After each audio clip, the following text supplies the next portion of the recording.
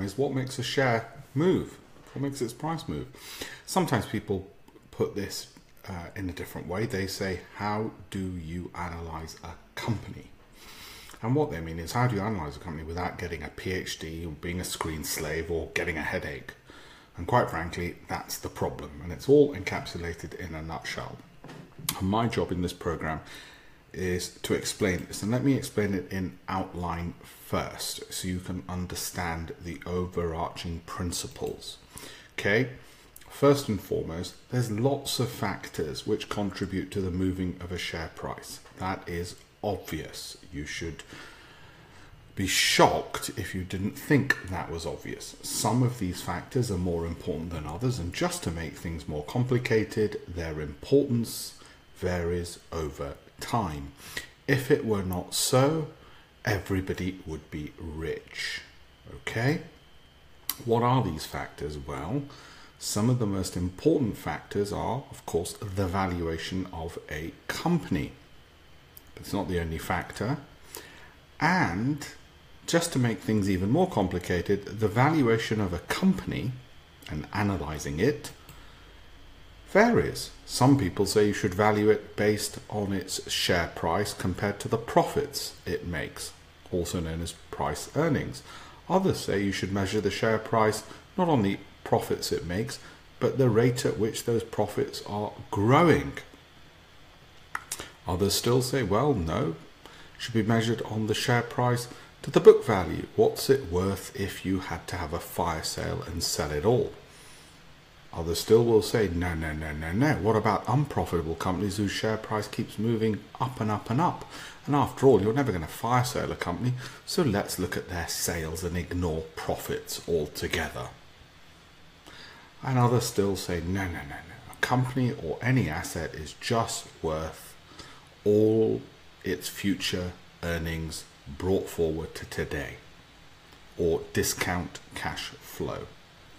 All of these models have their benefits and their downsides.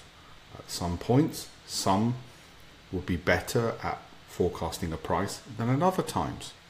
The problem is they all combine an element of truth, and there's another problem. Valuation is not the only thing which will move a share price. Another factor is growth of the company. Whether it's growth in sales, so should we monitor that? Maybe it's growth in profits. After all, sales in an unprofitable company may suggest they're having a fire sale. They're on the brink of bankruptcy, which is why they're selling. And, of course, maybe growth in cash flow. After all, earnings, we know, accountants can manipulate, or profits.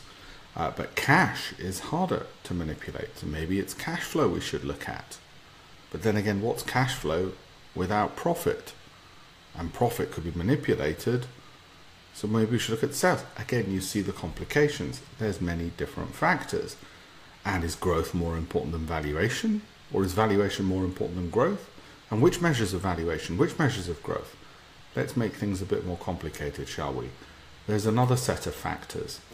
The income a company generates. That's going to impact its share price. Is it paying dividends? If suddenly a company which has never paid dividends starts announcing it's going to give you dividends, its share price, all other things being equal, will rise. So dividends have some role to play, and if a price of a share drops sharply, then you can pick up more shares for every £1,000 or $1,000 you have. And if you can pick up more shares, that means you're going to earn more dividends because you're going to own more shares. And dividends are paid per share you own. So all of a sudden, if the share price drops, it becomes more attractive to buy that share because of the dividends. So it puts a floor on a share price. So dividends must be important then. But what about all those companies that don't pay any dividends and their share price rises? And after all, let's remember, dividends by law can only be paid from earnings or profits, which is what earnings are. So surely earnings are important, because if we don't know what the earnings are, we can't know what the dividends are. Complexities. I'm afraid it gets more complicated. Momentum. A company could just go up because algorithms and hedge fund managers and whoever else has decided, well, it's been going up on an upward slope for a while, so it'll continue. That's what they believe. And how are we going to measure momentum? There's many different methods. There's the trend line. There's things like the moving average, convergence, divergence. There's the stochastic, all these indicators, mathematical indicators, which tell us whether the price is showing some degree of momentum. There's chart patterns, which historically coincide with price moves. There's media announcements, which may lead to momentum in a stock, but has very little to do with its dividends or earnings or sales growth or cash flow or book value or discount cash flow. Have very little to do with any of those. And yet the share price could be moving as a result of these as well. Oh, just to make it a bit more complicated, there's also statistical analysis. For instance, what are the distribution of returns that a company generally has provided over a 6-month period historically? Has it always been up 10% every 6 months for the last 50 years? Well, that's an important variable, because if that is the case, then guess what? Momentum, income growth and valuation don't matter, because statistically we know the answer, what's going to happen in the next 6 months with a high degree of certainty. What about correlation? Is it just highly correlated to the broader market? It might be a stock which, if every time the index of which it's a part or the sector of which it's a part goes up, it also rises by the same amount. Well, in that case, it's got very little to do with the company. It's far more to do with the market it's a part of, the global economy it's a part of. Of course, all of these factors weigh in on what moves a share price, but their importance will vary. And there is no one single answer to what is relevant and important. They all are, but to varying degrees. So what are we to do? What is the answer? What is the grand reveal? How do we get a formula for success? Well, logic tells us do not look at only one method of calculating one thing. So don't look at just one method of calculating valuation, such as discount cash flow. That would be foolish. After all, we've just answered. There's many different ways of looking at something, and all these things are important. What I far prefer doing, logic alone tells me the answer must be right, is I filter in the interest of safety by looking at everything. By looking at all these factors and weighing them accordingly. It's the weight that I put to them which comes with expertise, experience, academic literature, which tells me what the weights should be. Now you might say, hang on, Alpesh, what are the weights for price-earnings ratio? Well, it's pretty clear that a company will be overvalued if the price-earnings ratio is higher than if it's lower. Similarly, if price-to-book ratio is higher, it's more likely to be overvalued than if it's lower. Okay? So we know earnings are better than not having them. We know an increase in earnings compared to last year is better than having a decrease in earnings. These things are obvious. It doesn't take a scientist to work that out.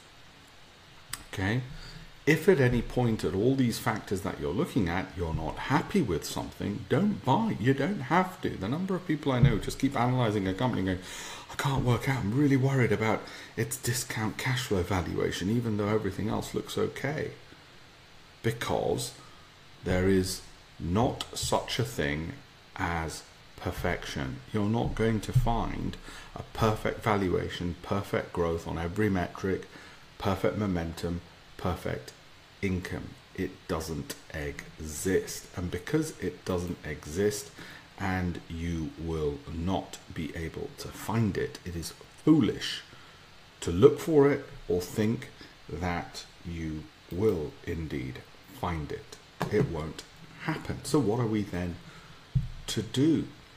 Well, we get to those metrics, and there are many online tools as you work through the program you will see which allow you to screen. I do it anyway and give you the answers of what I think on a valuation, growth, income, momentum metric are good companies. I might look at an analyst forecast, for instance, and then say, well, that's an idea. Now that I've got an idea, let me analyze it for value, growth, income, momentum, and statistical distribution, and give you the answers. But what if you want to find your own answers? Simple. As you work through the program, you will realize and learn which metrics are good valuation metrics, which are good growth metrics, let alone common sense, tells you a higher price compared to profits is not as good as a lower price compared to profits. And there are screening tools and other tools we'll show you which help you find these answers. So then the question arises, what's the difference between a speculator and an analyst, or somebody who does analysis? Well, I want you to consider this. Imagine crossing the road. Imagine crossing the road but looking both ways. Well, you've taken on all relevant information. So when you cross the road and you look both ways, the likelihood of your success is high because you took on all relevant information. Specifically, were there any cars, traffic, or anything which could cause you harm? Okay, so the chances of you crossing the road successfully are fairly high. That's an analyst. That's rational analysis, right? That's somebody who, when picking a stock, looks at growth metrics, valuation metrics, income metrics, momentum, and distribution of statistical analysis as well. They put everything into there. A speculator is somebody who looks at one piece of information, leaves out lots of important pieces of information. A speculator is somebody, for instance, in the crossing the road analogy, who just looks at the other side of the road and just ensures that there's nothing in their peripheral vision.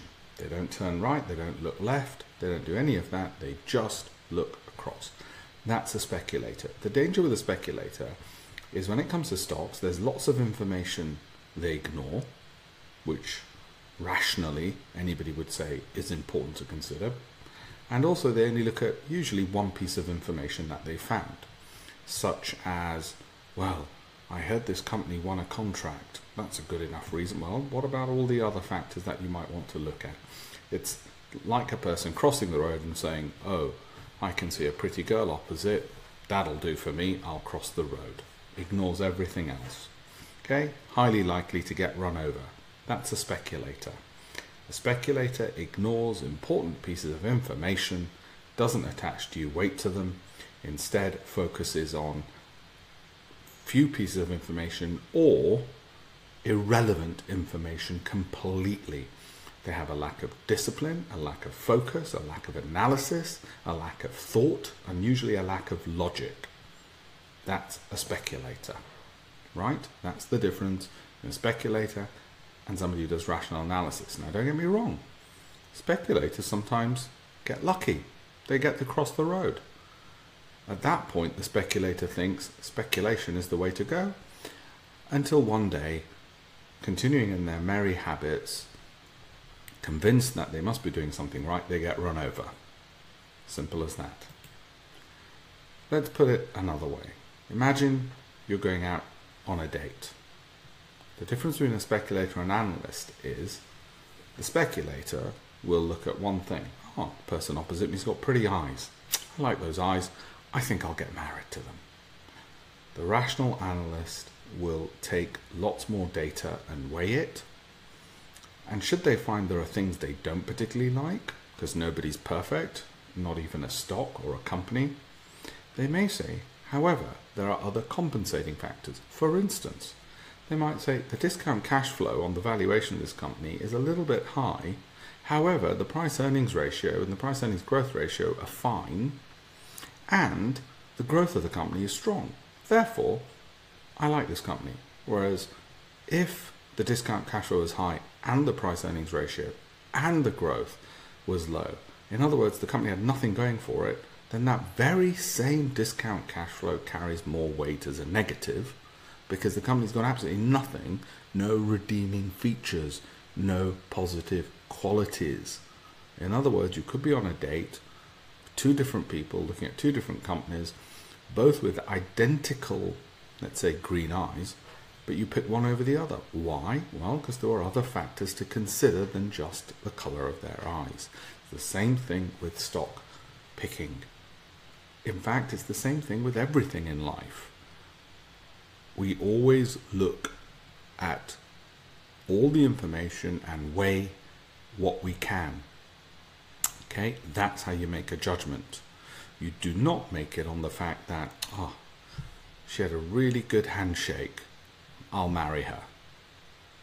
Given that you don't do that in other parts of life, don't do it in stock selection either.